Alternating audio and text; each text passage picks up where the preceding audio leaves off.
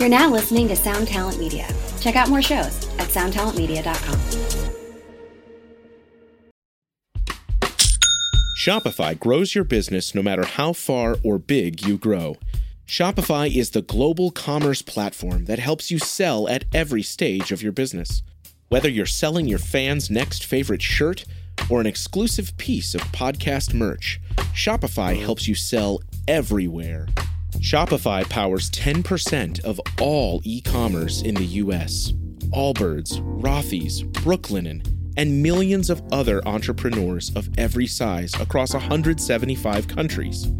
Plus, Shopify's award-winning help is there to support your success every step of the way. Because businesses that grow, grow with Shopify. Sign up for a $1 per month trial period at shopify.com/income, all lowercase. Go to shopify.com/income now to grow your business, no matter what stage you're in. Woo! What is up, everybody? Welcome back to another episode of the Tone Mob Podcast. Thank you so much for hanging out. You know I appreciate you. I say that every week because it's true. I appreciate you very, very much. Thank you so much for hanging out with me. I had a really weird realization that my career has sort of unfolded in 7 to 8 year blocks. You know, I spent 7 or 8 years as a mechanic. I spent around 8 years in the oil industry. And as 2023 is drawing to a close, I'm right at 8 years in the guitar industry, which is just the most insane thing. And I have you to thank for it. Whoever you are, wherever you're hearing this, thank you so much for giving me any amount of time whatsoever. A massive shout out to everyone who supports the show through Patreon. But seriously, just listening to this and spreading the word, it's huge. It allows me, well, to keep doing this. Without anybody listening, there's no way I would get the opportunities that have been presented to me. So thank you so much for your time from the bottom of my heart, seriously. But enough of that blabbering because, you know, you're here for different kinds of blabbering. Let's get into this episode with my new buddy, Mr. Dave Hill. Dave is a comedian. He's a writer. He's probably one of the most multifaceted people that I've ever had on this podcast. He is a guitar fanatic. We talk a lot about gear. We talk a lot about him. And he's just a super cool dude. So if you're not familiar with Dave Hill, go check him out. His links are in the show notes, of course. He's got a new book out tomorrow. Check that out. We go over all of that here in this episode. So without further ado, let's get into this episode with Mr. Dave Hill. Here we go.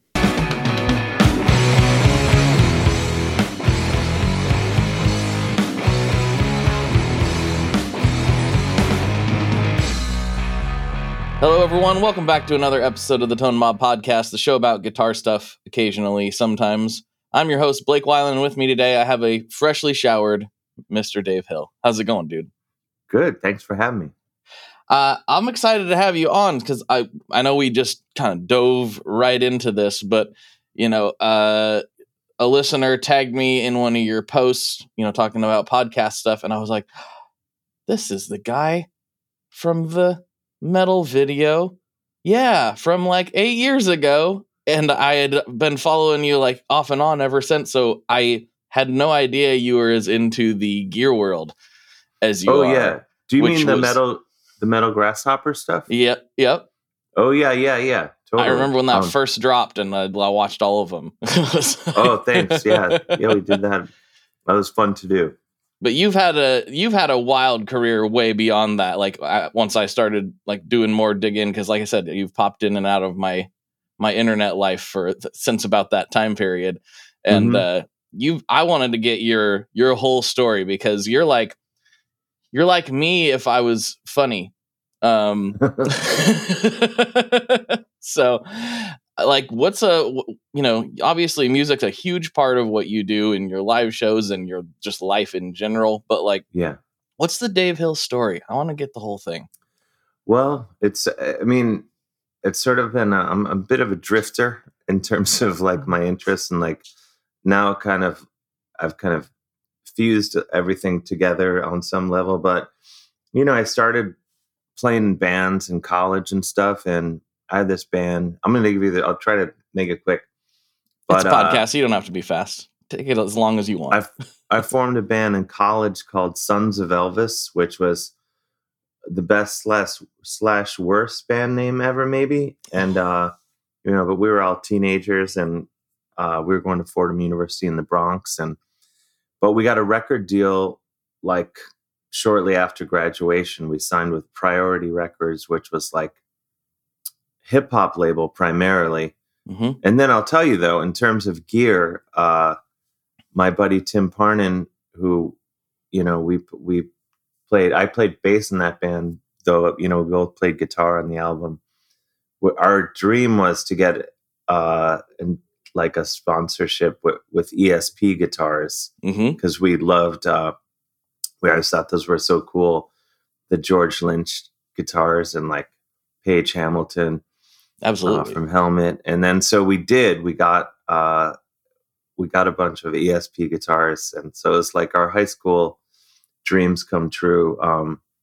And so that band, we made one record, had a couple songs on the radio, a video on MTV, like in the middle of the night, back when that was meant anything, And so from there, I kind of, that fell apart. I formed another band, and then during that time I started writing, and I was playing in another band. I was enjoying like talking on stage in between songs, and then in writing I started just like joking around. So from that I wound up briefly doing like journalism stuff, and then started writing for television, and this is like 20 years ago at this point. And then from being just an idiot around the office while writing for television, they started to like encourage me to be like a performer, because I never really planned to go into comedy as a performer. And then so it kind of, I started doing that, and it kind of grew organically, and started doing, little acting here and there. And meanwhile I'm just like overlapping all this stuff, but I formed a band called Valley Lodge, and we're still together. I formed it with my buddy John Kimbrough, who he had a great band called Walt Mink. That was one of my favorite bands, and he's in LA now doing like awesome, music and film.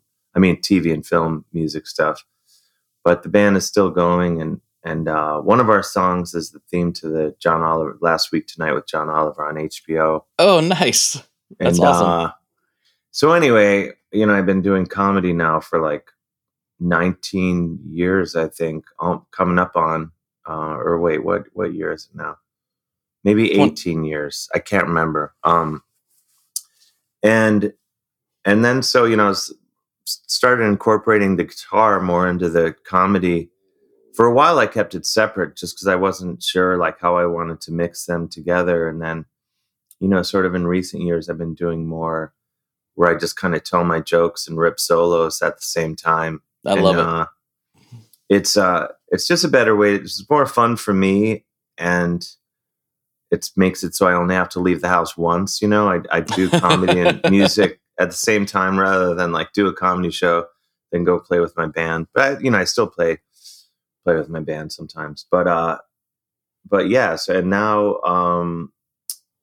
now they're really, it's all pretty blurry. Like tonight I'm in Toronto, and I'm going to do a show with my buddy Nick Flanagan, another comedian, but I'm going to have Chris Murphy from Sloan play drums, and Brendan Canning from Broken Social Scene play bass. They'll be my backup band for the night. And I just did this tour with Tenacious D, which was the funnest thing I've ever done in my life, pretty much. And I had their drummer Scott and bass player John join me as the rhythm section for that. So yeah, it's all everything's kind of mushing together in a nice way, I think. And from a gear perspective, I've been like amassing way too much gear, and like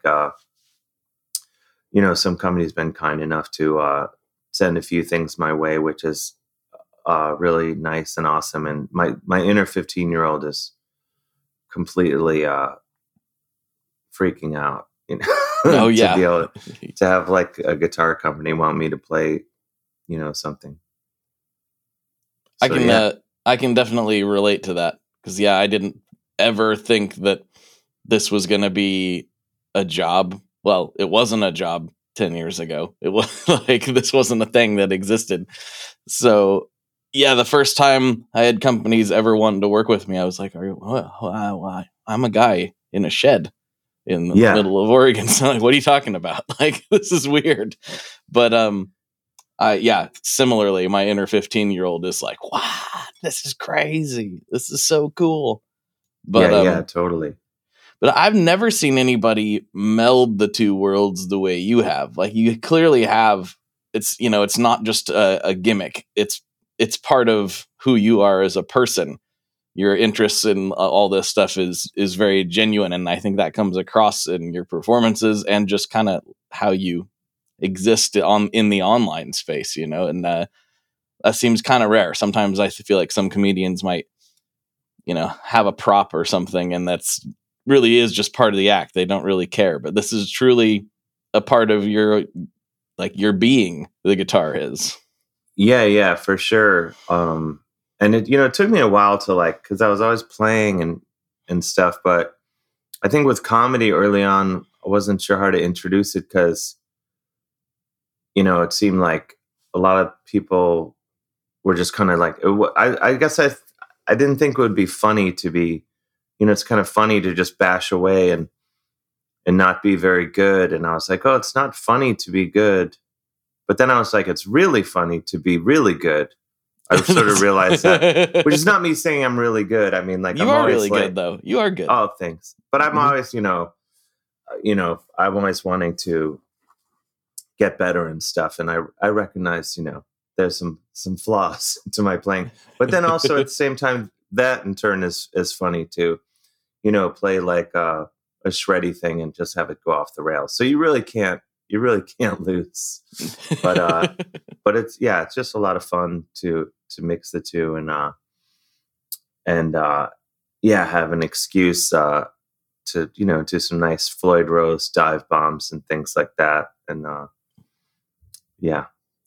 So when you are writing your shows, obviously, like, comedy is not, it's something I absorb as a audience member, but like the process of it is far beyond my understanding. I did one tiny bit of stand-up in a friend's backyard once, and I was horrible at it and hated it. Even though I'm like, public speaking's fine, but like trying to be funny just like crushed my entire soul. But like, songwriting's very familiar to me, and that all comes pretty naturally. But when you're trying to blend the two together, I mean, you're dive bombing, doing solos and whatever, but when you're actually writing the routine, are you writing like with the instrument at the same time, or do you say like insert dive bomb here, or like how do you go about crafting this? No, I don't write with the instrument. I always like have the, because everything that I do, anything that I do with, the guitar and playing music, I usually work it out on stage without the guitar. So, I want the words I want it to work without the guitar. It has to be strong without that. And then you add the guitar, and then it turns into these other elements. Because I just want it to like exist on its own and be funny just as the words, performing that aspect of it. And then to add the guitar is sort of like, it's just this other element. And a lot of that is like just kind of spontaneous. Some nights go better than others because it's like you're squeezing in, solos in between, and the kind of I've sort of started doing it like to, play licks to underscore what I just said, or stuff like that. And some nights it works into a good flow, and then other times when it's like, oh, I only have X amount of time, I'm like, oh, I don't know, I can't rip too many solos during this. I only have 9 minutes or whatever. And you got to really squeeze it in. But then, when it's my own headlining shows and stuff, and I can really take as much time as I want, that's really fun to just kind of step back and disappear into the guitar a little bit. And it's fun. I mean, not to overanalyze it, but it's fun. Like as like, I guess I'm extroverted in terms of, being a performer, but I'm also super introverted and hate being in front of people. So, to be able to talk and then kind of like just solo and stuff and, hit a few pedals and stuff is really fun for me.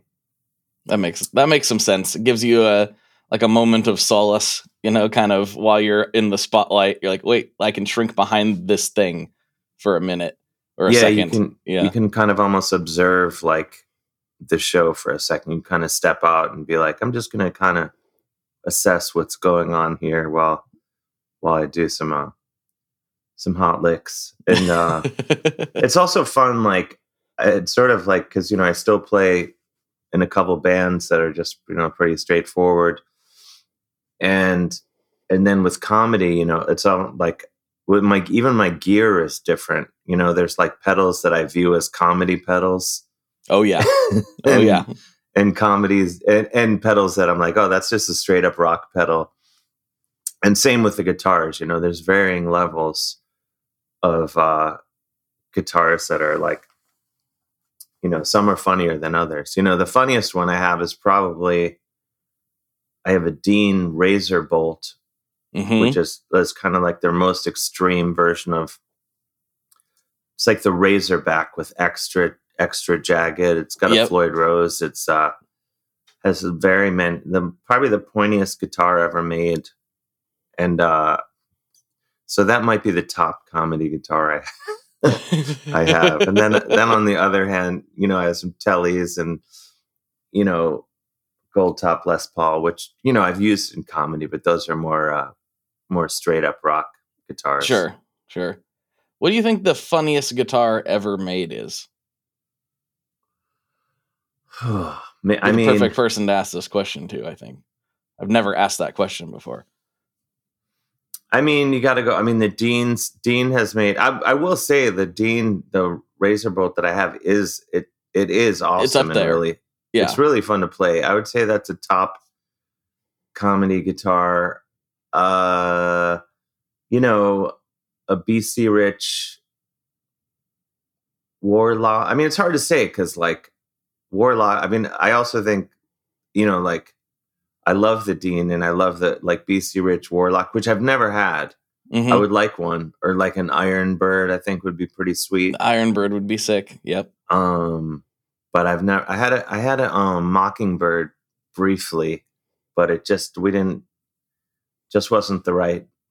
We didn't click, so I set it free. I understand.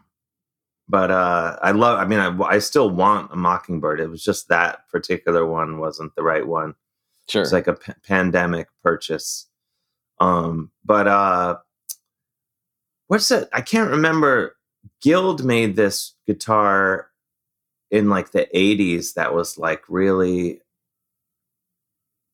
I don't even know what it was called, but it was pretty ridiculous. I think JJ French from Twisted Sister played one. But I can't remember what the model is called, but it's pretty ridiculous. But I think in general, the funniest guitars are big. The bigger, the pointier. It's always good. Good to have a Floyd Rose. Though then you have to have two. You have to, you can't just go out with one Floyd Rose guitar unless you have not to be. Though this is a gear show, so I guess I can go down this road. Like you can have it. You can have it blocked, so you don't have to worry about breaking strings. But I really like. I mean, a guitar that sort of covers the full spectrum for me that I use a lot for everything.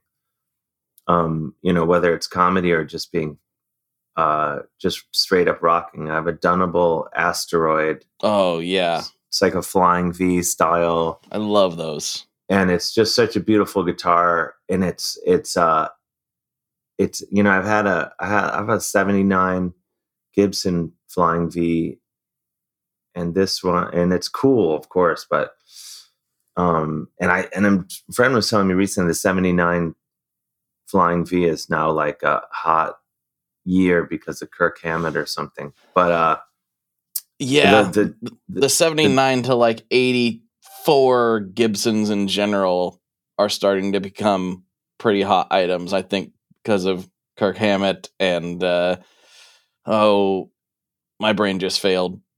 Tool, Adam Jones. There we go. Oh yeah. Yep. So like all of those late 70s, early 80s Gibsons are starting to go through the roof. So take good care of that one. Yeah, I know. I gotta dig it out. I broke it at one point. Now I have to see what shape it's in. But yeah, the Dunnable is like just like amazingly well balanced, and the pickups are awesome. You can use it for anything.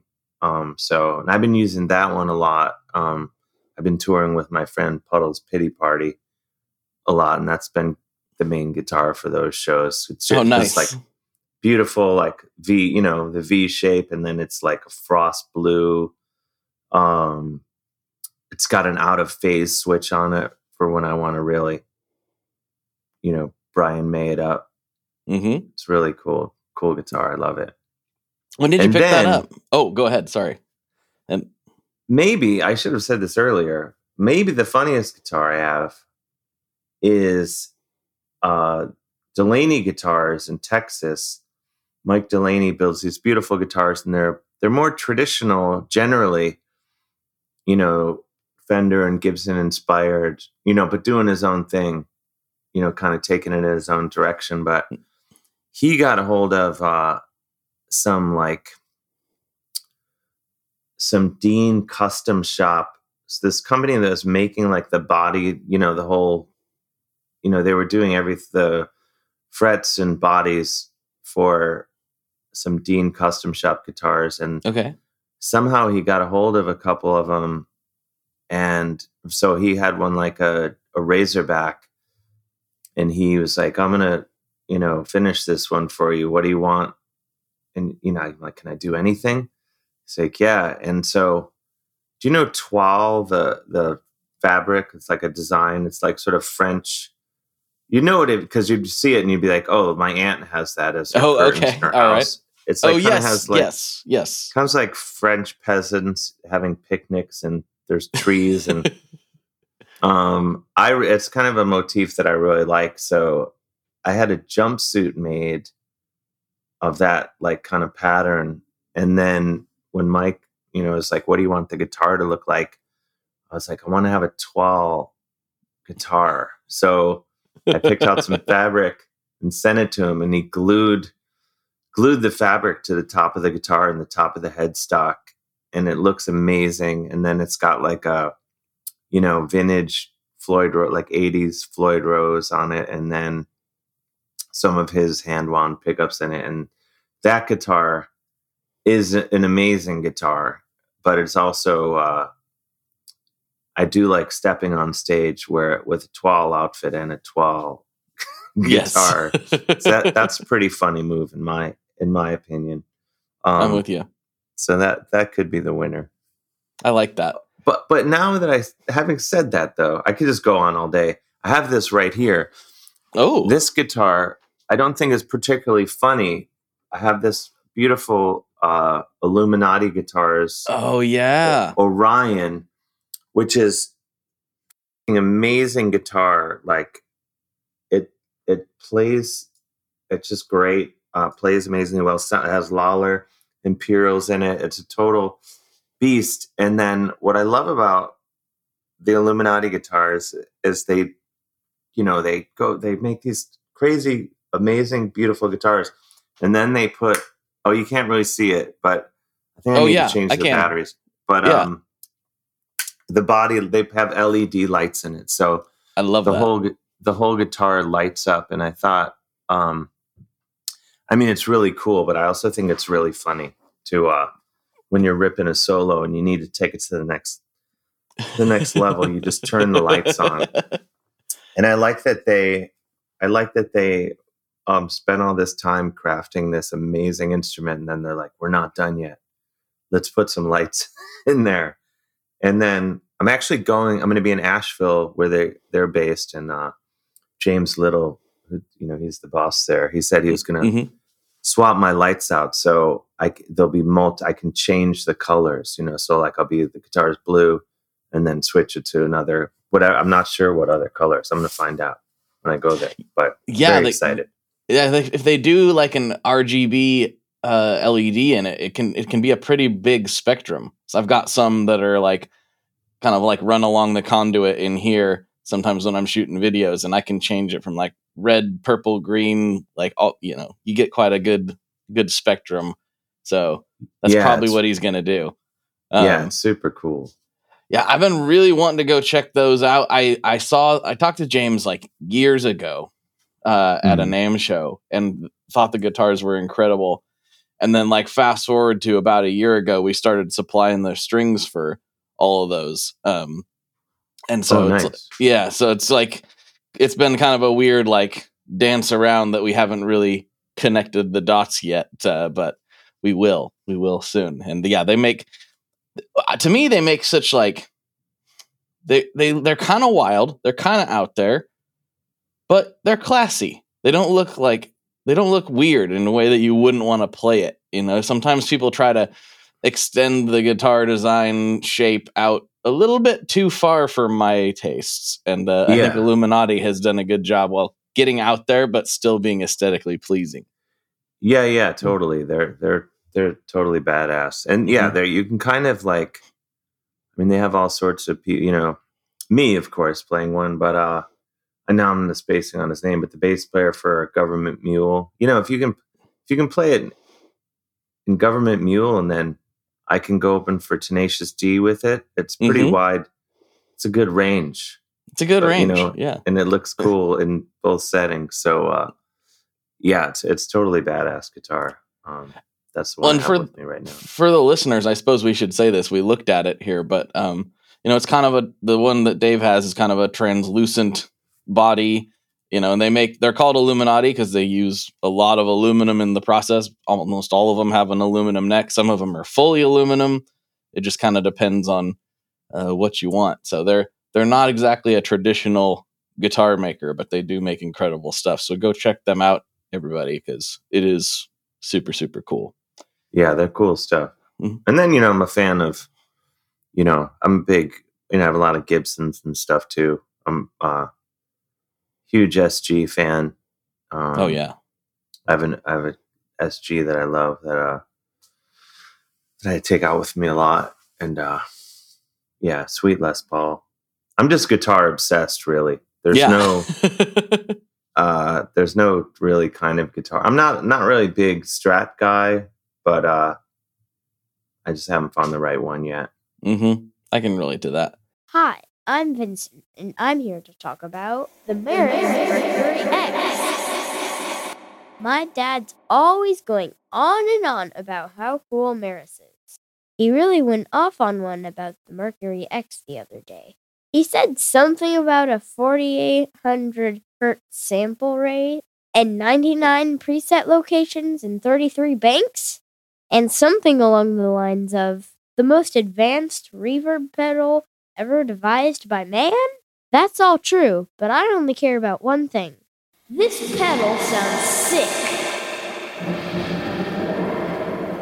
So make sure you check out the Mercury X and all the other fine products at meris.us, as well as fine retailers worldwide. All right, Dad, now can I have my Pocky?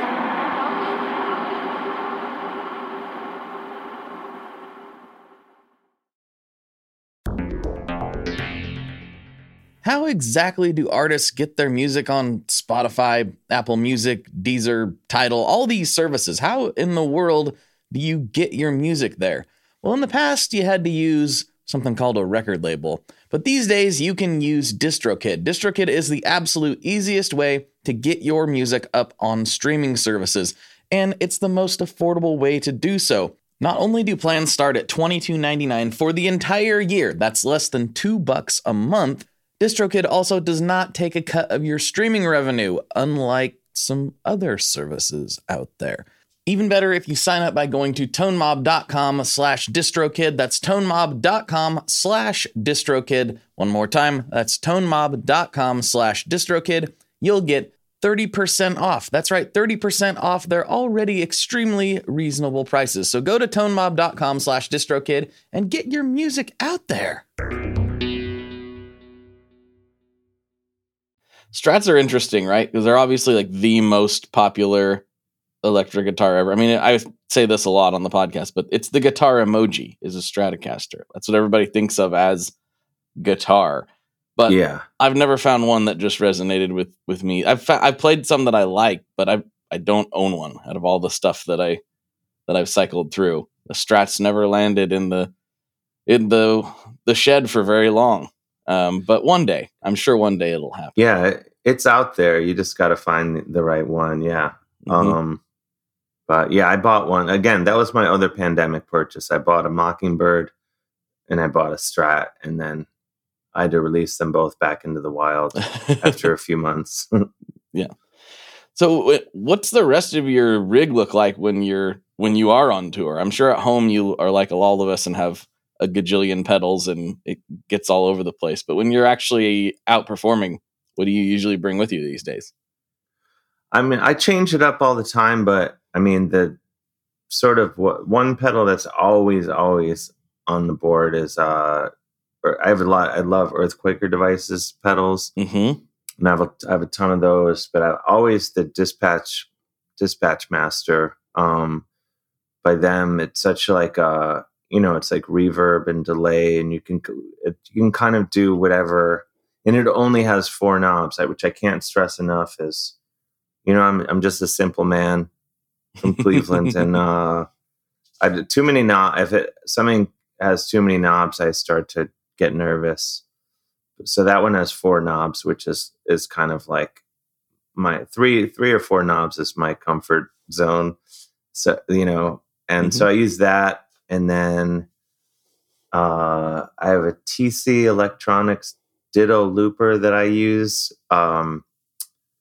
That's when when I can't have a backing band, I'll have the looper pedal, even though I prefer to have a backing band. And then I was using Wampler Pinnacle for gain to a sound, but lately I've been using for a while now the Greer amps. It's like, I think it's called a Super Cobra. Oh, okay, yeah. Mm-hmm. I think that's what it's called, but I use that a lot. And then I really like Ibanez made this Paul Gilbert airplane flanger. Oh yeah, I forgot about that. I wish they would reissue it in like a smaller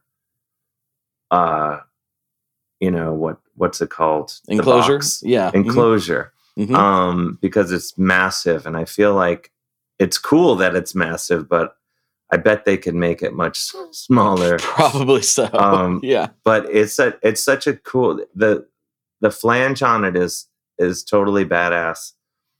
And then it has this thing like another button on it that's kind of like this looping, like like it, and you can adjust the speed, and yeah, it's probably the feedback if I had to guess on that. Yeah, you can just kind of hit it and you can use it like in lieu of a dive bomb, and or you can just make it crazy. It's a good comedy pedal. Speaking of comedy pedals, that's exactly where I was going to go next. So yeah. Yeah. So so with that, like, I like the Earthquaker Devices Data Corruptor, which is an insane pedal that you can make, it sounds like it's a PPL pedal, which I don't even know what that means, but I learned that's a category of It is. pedal. It's kind of a synthesizer circuit that a lot of people have explored in the fuzz realm.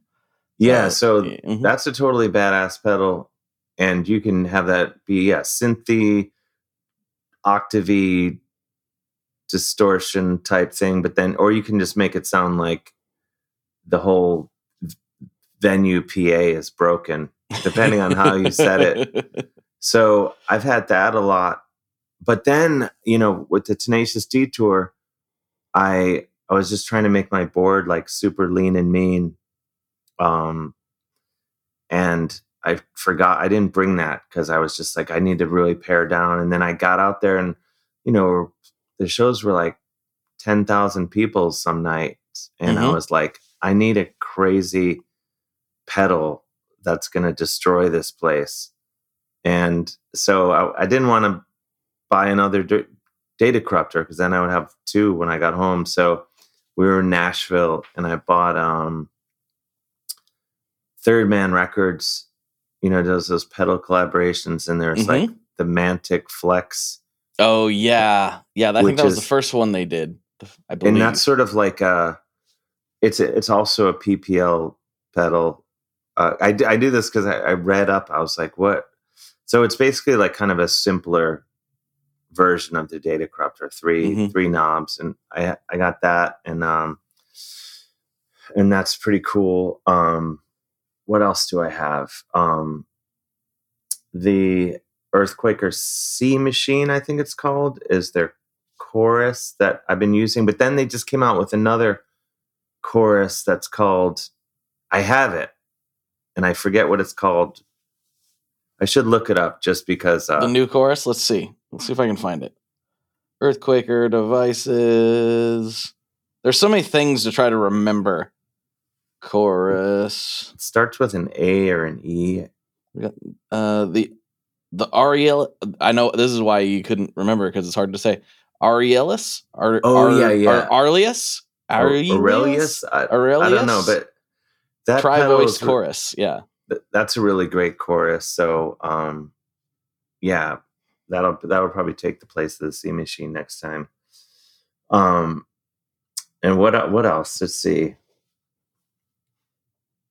Oh, I bought a couple pedals from Brad Davis, who plays bass in Fu Manchu. Yeah, yeah. Creepy Fingers. Creepy effects. Fingers. Yeah. Brad's those great. Those are dangerous because they're so cool. I mean, they sound great, but then they look really cool, which is obviously, it's a slippery slope when a pedal sounds really cool, but then it looks really cool. So I got the Belch pedal, which is kind of like, it's kind of like a big muff that's gone off the rails in a really awesome way. And then I bought the Regulus pedal, I think it's called. It's kind of like the Os Mutantes sound. Mm-hmm. And I haven't really had a lot of time to mess around with that one yet, but I really dig that. It's endless. I'm such a pedal whore, really. I bought a Fuzz Roches Croak pedal when I was in Boston. Oh, yeah, the Croak. Yes. And that's an amazing pedal. I kind of had that. I need to I benched it for a little bit, not because there's anything wrong with it, but I just realized I needed to do a little homework and get better. I needed to I use it it's a killer pedal, but it does so many cool things. I was like, I need to figure out the right cool thing. And oh my God, I can't. Fuzz Roches actually is a good. Ryan's a good friend. He's I think been on this podcast more than any other pedal builder, if I had to guess. I think he's been on 4 times. But we can just go off. We just go off the rails, and who knows where these conversations are going to land. But he has a great sense of humor. And I think there are several Fuzz Roches builds, especially some of the more limited stuff over the years, that probably qualify for good comedy pedals. Right now, he's got one out called the Tyrannochorus, which is a chorus with a built-in fuzz circuit in the feedback loop, which you can turn on and off. Oh, and that sounds pretty awesome. If it's so great. I love Ryan. Ryan's fantastic. Yeah, those are cool. I want to check out more. There's some other pedal he makes that I was reading about that sounds like it's fuzz with phase. I can't remember the name of it. Oh, he's done a couple of different of these things where he's integrated modulation with modulation with fuzz. And I can't remember the name of that one off the top of my head, but I can picture the pedal in my brain. I think it might not be available anymore. I don't know. He's going to get me in trouble, but for speculating. But yeah. Oh, now, this is endless. I could just do this all day. And then when we're done, I'm going to kick myself for not mentioning some pedals. But there's Spruce Effects. Do you know Spruce Effects? Yeah. Those are badass. I have a Gale that is. I sometimes have that as like my gain situation. That's totally badass pedal, and I love pedals that kind of there's like a kind of go off the rails setting where you're kind of there's things that are going to happen that are like kind of like if you were to go like a Boss, what's it called, the SD1 or the that would be just like kind of that nothing crazy is going to really happen with that pedal. I like the sort of other ones that are like kind of sputter and like a and hiss like a machine that's about to explode. Those are kind of my favorite pedals. So that's a cool pedal because it it can do like super just kind of controlled things, and then you can kind of have it do some other crazy stuff, and just get out there on the edge a little bit further. Yeah, Daredevil pedals. Those are cool. Do you know those pedals? I saw that dude from afar at a guitar show, but I didn't get a chance to go over there. So I'm familiar with the brand, but I need to. Yeah, he makes badass stuff. Chicago. Yeah. Trying to think. Yeah, it's endless though. But so okay. I have my board right here, but where is it? I could tell you what's on. I'm trying to think what's on it. Dispatch Master. Yeah, the Third Man Mantic Flex thing. I think the Greer is on there. And lately, my friend Doug Womble, who's like more of a jazz cat, he loaned me his Strymon Iridium. Oh yeah, which I used. I usually prefer to have an amp, even if it's like, I've played when I opened for Down in New Orleans, and I used 5-inch Fender like practice amp in front of 2,000 people, just because we thought it would be funnier. But I don't mind doing that if you mic it and just it's all I need. I don't need much to take some heads off. But Doug loaned me his Strymon, and I used that in August for my European dates, and then and I used it for the whole Tenacious D tour. And wow! Yeah, so it was cool. It's just easier for an old man not to have a lug amp around. Though I have plenty of amps too. I'm just too lazy usually to take them anywhere. If you are going to play with an amp live, again, like I know it's a little different in studios and at home because you can just mess around and do whatever you want. But if you're going to lug one out live, if it's going to be worth the pain, which one are you bringing with you? I mean, of my own, I have an orange half stack, like a 70s Cab 412 that used to belong to Urge Overkill. And then it belonged to my friend John Kimbrough. And now I have it. But I haven't taken that anywhere in forever. But I have that, and then like an orange AD30 head from like, it's at least 20 years old. I think it was from when that brief period, I think when Gibson was making them. I forgot about that. That's right. I'd have to look at it. And I think that it's from that era, or it might just be a straight up orange, but it's, it's not a vintage one. And then I have Swart. Do you know that? Swart amps? I have, I can't even remember what it's called, but it's a little amp, and it's awesome. And it's called, God, I can't remember what model it is. But it's very simple. I think it has like 2 knobs again, which is, I always like that. So, of my own amps, those ones, but then I don't know, like Vox AC30, I'm always super psyched. Pretty much anything. You like it all. But a Roland Jazz Chorus, I wouldn't be too happy if I had, was all I had to use, even though they're cool for some stuff. Though I just saw Belly and my friend Tanya Donnelly, the singer, guitar player. she was playing. I think that was the only amp she was using, and it sounded great. So I stand corrected. But I just don't like super clean. I don't like twin reverbs too much because you have to crank them so loud to, at least for my enjoyment, they have to be so loud. I like an amp that will do cool things at not deafening volumes. But I'm also anymore though, and this is maybe blasphemous, but I tend to do so much through my pedals that because so often I'm just using whatever, again, out of laziness and ease of travel, I tend to just use whatever amp is there. And so I've kind of figured it out to where I'll just if you get me like a clean amp, just run it pretty flat. I just do everything through the pedals. Yeah, I mean, I don't know if it's blasphemous or not, but when I first started really getting into gear, that was how I started first, because all I had was a big clean Fender. And it sounds good, but I like metal and I like a lot of other things. And so, I was like, well, everyone says you need a tube amp and then you use pedals. And so I just kind of went down the rabbit hole of adjusting my tone with pedals and kind of leaving the amp alone for a long time. I mean, that changed eventually, but that was how I started. It was just like big, clean platform.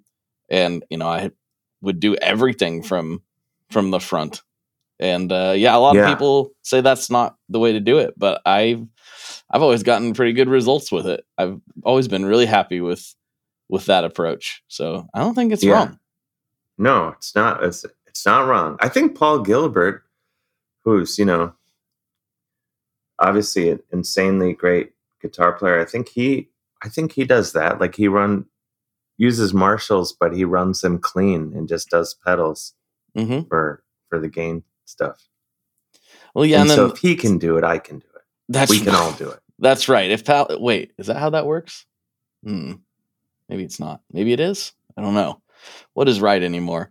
But yeah, it's the Iridium too, though, is a great example of like things have just come so far in the ability to have really good sound and not rely on an amp. And then that seems weird, and it seems kind of like that's not rock and roll, bro. But like, if I've said it before, if I was traveling around, I would definitely have something like that. I don't know which one it would be, if it would be an Axe FX or Line 6 or an Iridium or what. But it almost certainly would be that, because it's so much better than it used to be. It's absurd how good that kind of emulation has gotten. And, if you're relying on it to pay the bills, the more efficient you can be and still get the results you're looking for, the better. Yeah, totally. Alex Skolnick from Testament, buddy of mine, he has this great Substack, and he just wrote a big thing about amp modeling and being like, maybe the end of real amps is near in terms of touring and stuff, because so many bands like they just they don't even have amps, they just have like a Kemper or whatever. I've heard rumors that that's what Metallica's doing now. Whoa, even Metallica? That's crazy. Yeah, I mean it's possible. I mean, I just saw them. I'd heard that, but then I saw them at MetLife Stadium, and there's no amps on stage, so why would they bother? They probably, Yeah, if they're not on stage, there's a good chance that they are doing something like that. Because if you got them, you're going to show people. Yeah, so they don't even have them. And then, I've talked to some other I guess I don't want to name names, because maybe some people don't want people to know or something, or they probably don't care. But I've talked to a lot of people. I'm surprised that they're just like, yeah, just Kemper or whatever, or whatever what's the Axe one? The Axe FX, yeah. Axe FX. I've never even tried that. I haven't either. It's kind of the OG of that world of like the professional level modelers, I think. But I've never played with it either, so I can't really speak to it. But most of the other ones I have at this point It's all pretty impressive. But I don't know. I talk similarly. I've interviewed a lot of guys from like the metalcore world here, especially in the last like 6 months. And some of those interviews are kind of interesting because it's supposed to be a gear show, and they're like, "Well, I have a Kemper, and that's all it is." But the other side of that coin is pretty much. I mean, there's a couple exceptions, but pretty much everybody, when they're in the studio, goes back to amps and pedals. Like none of them are like, we just plug in. Like almost nobody is just going digital in the metal world at like a really high level. Everyone still wants their bones to kind of vibrate and shake, and I understand that. We are brought to you today by Sweetwater, specifically the Gear Exchange. You may have heard about this. This is a place where you can go to buy and sell your used gear. Maybe you got a pedal over there that's just kind of collecting dust. Maybe there's something you've been eyeing from the Sweetwater catalog. Well, right now is a great time to turn that unused gear into something you're actually going to use. Even better, if you sell on the Gear Exchange, you can keep 100% of the sale as long as you choose a Sweetwater gift card as your payout method. That is not too shabby because, let's be honest, most of this buying and selling we do is just to fund new gear purchases, and that is a great way to reach a wide variety of customers and keep 100% in your pocket, or rather on your pedal board. So go check out the Sweetwater Gear Exchange and turn that unused gear into something that's actually going to help you write that next huge riff.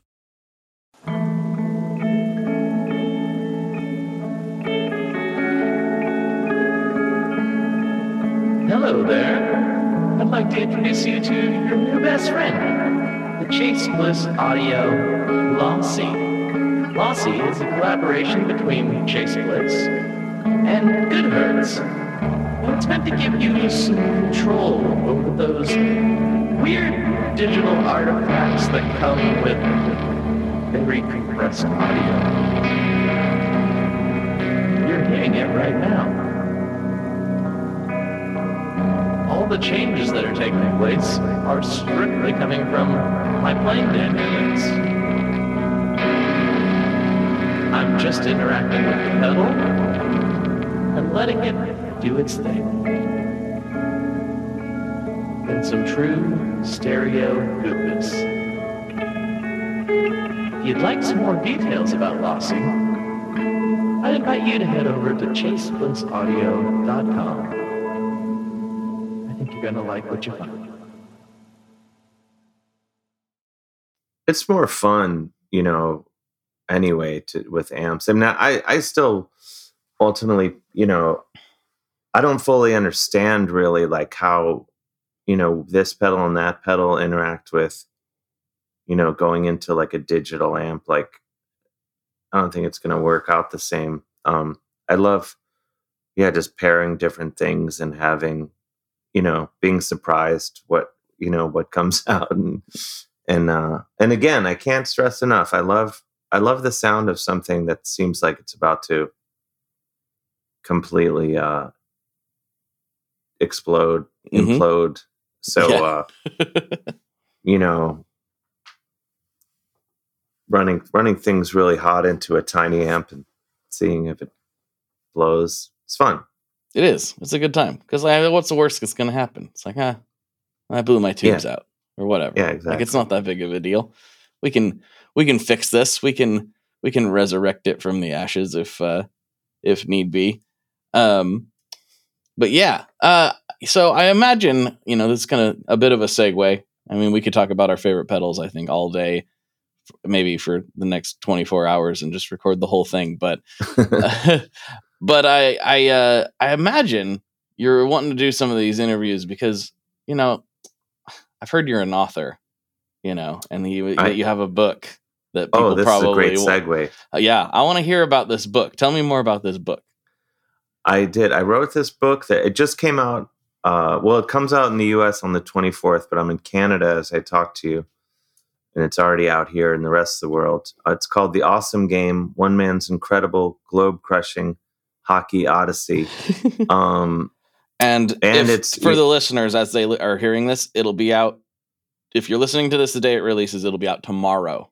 Oh, So, excellent. Yes. Perfect. Mm-hmm. Perfect timing. So yeah, I'm a big hockey fan, and I grew up playing, and so, sort of earlier we're talking about, I've been able to kind of smush all my interests into one career, comedy and music and writing and stuff. But the one thing I really haven't figured out how to make a part of my career is hockey, because I think I knew I wasn't going to make the NHL by about 12.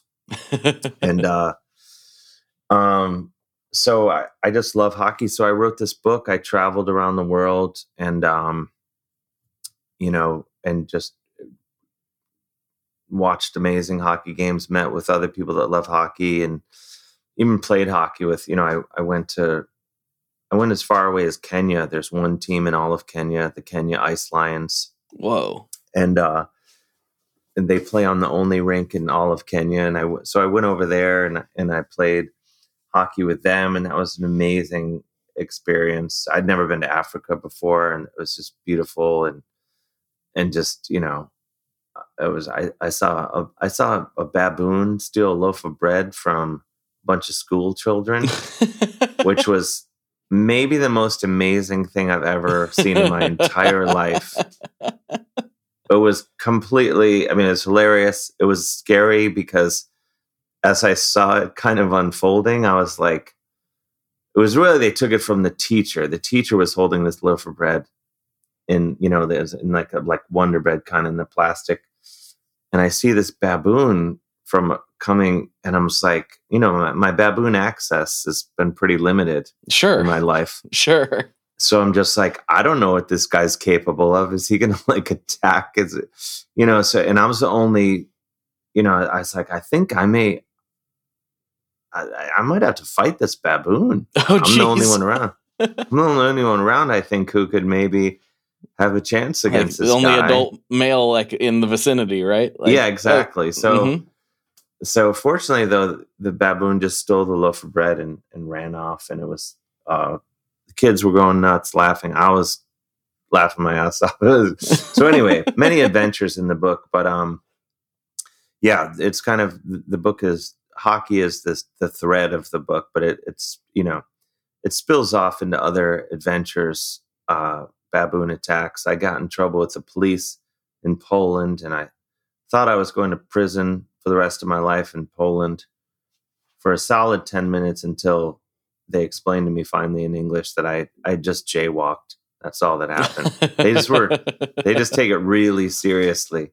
Okay. And but Poland was, I'd been there before to do comedy, but it was pretty amazing. I went to pro games there, and their fans are the craziest sports fans I've seen anywhere. They're just completely unhinged, and that was super fun. So there is, I have to say, not a lot of gear talk in my new book, but the same passion that I have for gear, I have for hockey. So that is in the book, but I have written it for, it's for hockey fans on one level, but I've tried to write it in a way that people that don't like sports at all, and it's, hopefully an enjoyable book to read, even if you aren't into hockey.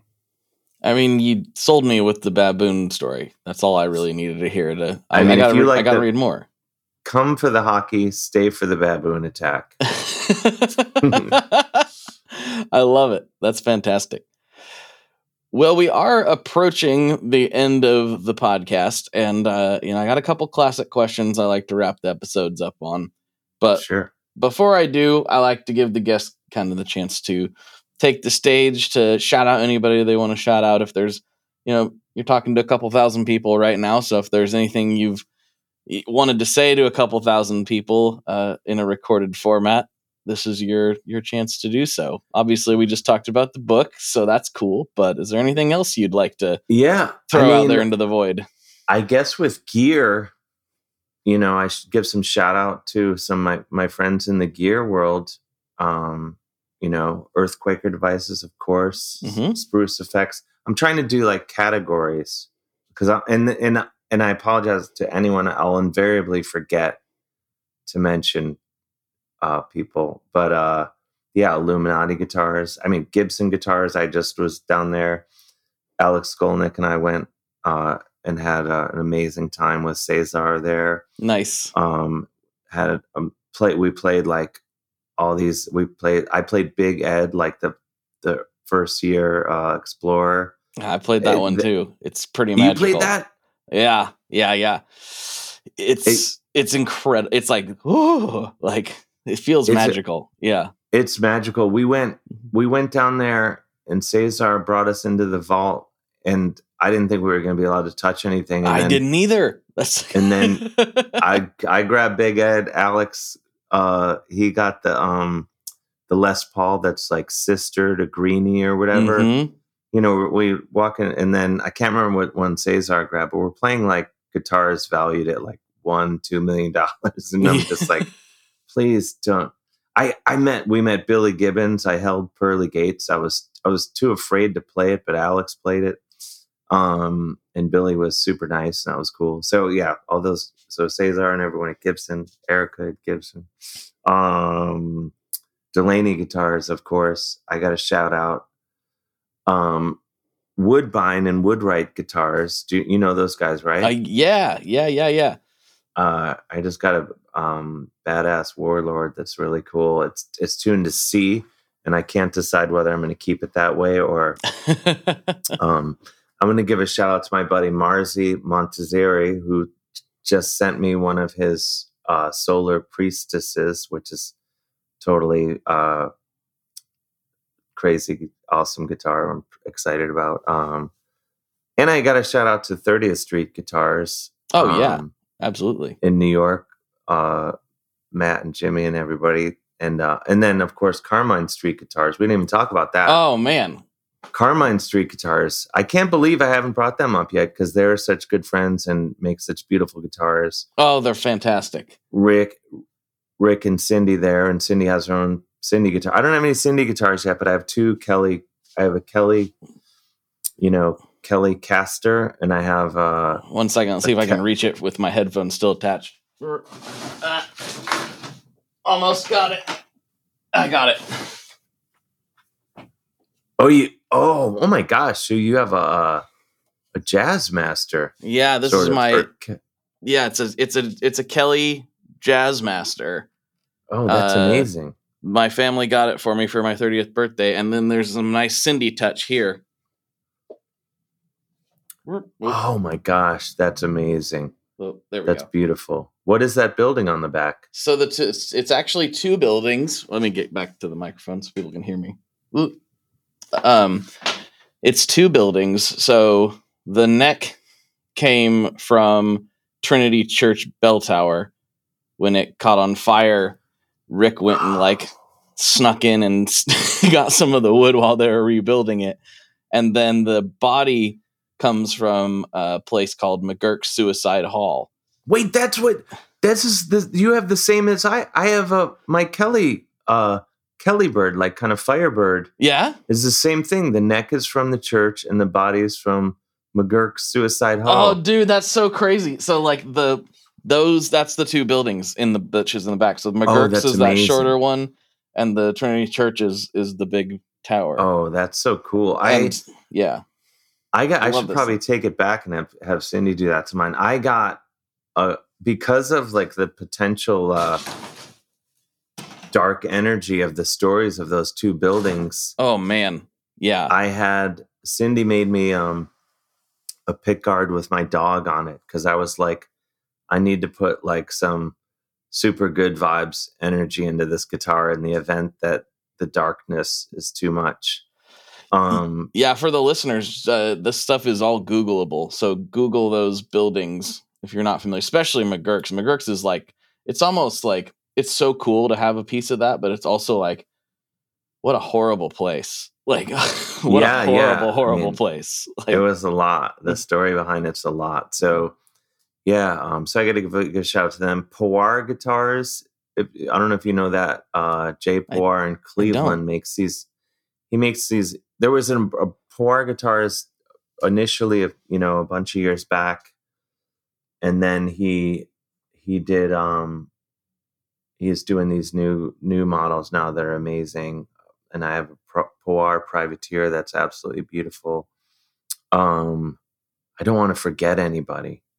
Who I want to get Pardo guitars. They're making some cool stuff like in Argentina or Spain.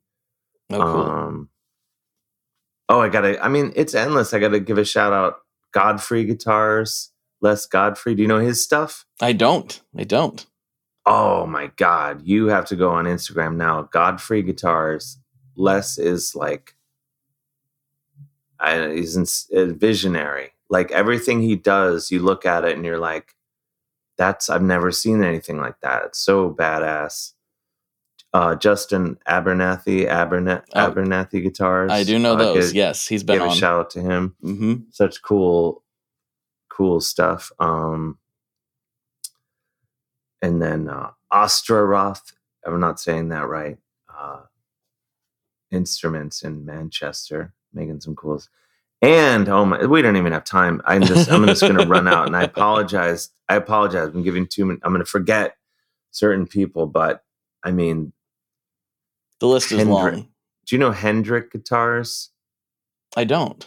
It's a whole. I mean, Kurt Hendrick made these guitars in the 80s that were insane, and then he kind of vanished and lived in Asia for like 30 years. And I was like looking all over for him and one of his guitars, and I got a guitar, and then I found him, and he's building stuff again that's totally badass. Anyway, I'm just gonna forget so many people. I just need to stop because I feel bad because I know I'm forgetting someone I want to give a shout out to, and I apologize. I think they'll forgive you. I think you'll be okay. I hope so. Yeah. All right, classic questions. Here we go. First, what is your favorite Boss pedal?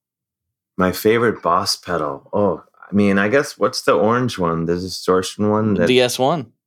Yeah, the DS1. Mm-hmm. I mean, or can I say the Boss Tuner? The Boss Tuner. That's the most popular answer. I would say the Boss Tuner because that's really the only one that I use regularly, even though I wish I had all of them, but I don't. It's a dream of mine. It's never going to happen, but it's a dream of mine to own like every Boss pedal, but it's not going to happen. There's so many, and some of them are super rare and expensive, and I just don't know if I'll ever be able to justify, the insane level of cost that it would be to try to complete that collection. Yeah, but yeah. You got to go over to what's the Josh at JHS? Just raid his warehouse or whatever. That's an amazing place. If you can ever get yourself in there, I want to. It's pretty wild. It's pretty insane. I get there. I have some of those pedals. Those are really cool. Yeah, it's almost like, I'm sure to them you get a little numb to it after a while, but like when you first walk in there, you're like, I'm here. And this place is so much smaller than it looks on camera. Mm-hmm. It's like not that big of a room, but they fit a lot in there. I think it was like over 4,000 pedals when I was there in like one spot. That's insane. I was in Jamie Stillman, from Earthquaker. I was in his basement. Mm-hmm. Yeah, Jamie and Julie, they're amazing. And Anna at Earthquaker, they're all amazing. And I was in his basement once where that's like, he's got just the craziest, and like early versions of his pedals and stuff. It's pretty amazing. Yeah. All right. Final question. Here we go. What is your favorite kind of pizza? Ooh, well, my answer's changed because I stopped eating beef. I used to eat sausage. I would have said sausage pizza, but I stopped eating it. So I have to say, like, I just like a nice margarita pizza. Hey, it's hard to beat. Yeah. Mm-hmm. Or, I'll do like peppers, onions, and mushrooms, but really a solid margarita pizza. If it's done right, I'm super psyched. I know that's maybe a boring answer, but. Do you have a favorite pizzeria or favorite like spot that you go to? I mean, my favorite probably on planet Earth is Pugsley Pizza in the Bronx. Oh, okay. Which is kind of a full experience. I went to Fordham in the Bronx, and so that's kind of how I started going there. But I just went there a couple weeks ago, and I love that pizza and Sal at that. If you're in the Bronx, you should go to Pugsley's Pizza, and you'll thank me. All right. Shout out Pugsley's Pizza. I like that. Yeah. Well, dude, thank you so much for taking the time to hang out. I really enjoyed the chat. And Thanks for having me. Hopefully sometime if you're coming through Portland, we can maybe hang out and nerd out a little bit. Are you at Portland, Oregon? That's me. Yep. Oh, so you must know Andy Martin. I do. Yes. Yeah, the pedal god. Yeah. Yeah, I'm going to be in Portland in December 13th at Mississippi Studios. So no way. I'll leave you tickets. Yeah, dude. Yeah, we'll be in touch. Okay, yes. Excellent. Yes.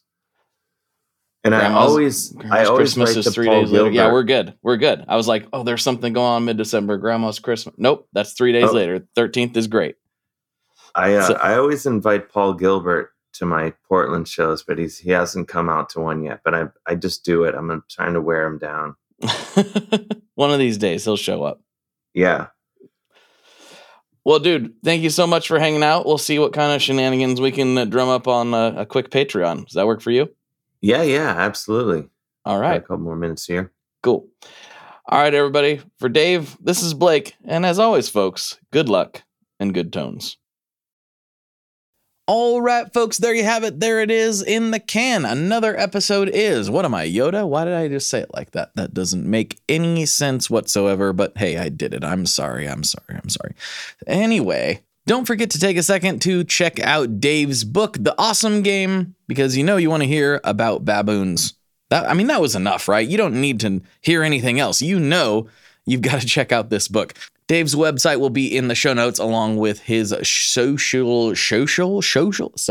social medias. Go check that out. And please share this episode with a friend, or rather force them to listen to it. If you're on a long car ride right now with your best buddy and you're like, you know what? This guy needs introduced to the ramblings of the Tone Mob podcast. Just go ahead and make them listen to it. They're trapped and they must bend to your will unless they're driving or you just actually care about your friends and your personal relationships. Anyway, thank you so much. I really appreciate you. I'll talk to you on the internet very, very soon. I'll probably have some extra bonus episodes this week as my schedule allows. I will do my best. But yeah, thank you all so much for hanging out. I appreciate you very much. And I'll talk to you on the internet very, very soon. One last thing before we totally sign off here. I just want to remind you that if you do any shopping at Stringjoy, that's Stringjoy guitar strings made in Nashville, that will help me out as well. As I've said for years, I'm heavily involved in that company, and I really do think they're making the best products on the market. So if you would like to try custom strings, go to tonemob.com/stringjoy and check them out today. I seriously love what the team down there is doing. I help them out with all kinds of things, and by you supporting them, you are also supporting me as well. And hey, you need some strings, so why not get some custom strings just for your guitar and playing style? Again, the link for that is tonemob.com/stringjoy, and that will take you right to their website, and you can do all your shopping through there, and that will help everyone involved out. So thank you very much. Talk to you next time. We are brought to you by the wonderful folks at Gun Street Wiring Shop. Yes, Gun Street Wiring Shop. I've talked about them before. I used to say based out of Bend, Oregon, but guess what? Sean moved to my neck of the woods. Sean's in Portland. Sean is awesome and has helped me with a bunch of stuff lately. And if you have wiring needs for your guitar, he can help you too. If you want to get weird with it, he can get weird. If you just need to spruce things up a little bit, there's your guy. He takes all the guesswork out of doing your guitar wiring, and he makes it simple, and his customer service is top-notch, and I can't say enough good things about Gun Street as a company. I really respect Sean and what he's all about, and the product is top-notch. I've got 3 different guitars that now have Gun Street harnesses in them, and I could not be happier. So go to gunstreetwiringshop.com and check them out. One Hit Thunder is a podcast where we both celebrate and have a good laugh about bands and artists that had just one hit that we all know. Each week, we're joined by a guest from the world of music or comedy to learn more than you ever thought you would about some songs that you can't forget. And we decide if they brought the One Hit Thunder or were nothing more than a one-hit blunder.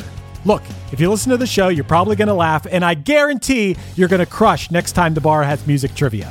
Tag Team, Jane Child, Meredith Brooks, Looking Glass, Sean Mullins, Eiffel 65, EMF, Crash Test Dummies, Crazy Town, Chumbawamba. We have hundreds of episodes in our back catalog and a new episode each week, so pass the Dutchie, make sure you're connected, and subscribe to One Hit Thunder wherever you get your pods. Hello, everybody. I'm Bruce. And I'm Nolan, and this is the Corner of Gray Street podcast. As longtime Dave Matthews Band fans, we set out to create a podcast to dive deep into the past, present, and future of DMB.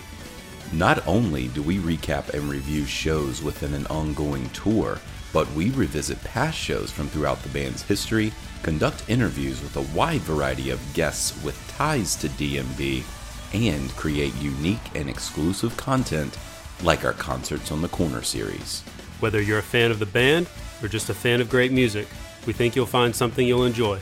We can't wait to see you on The Corner of Gray Street.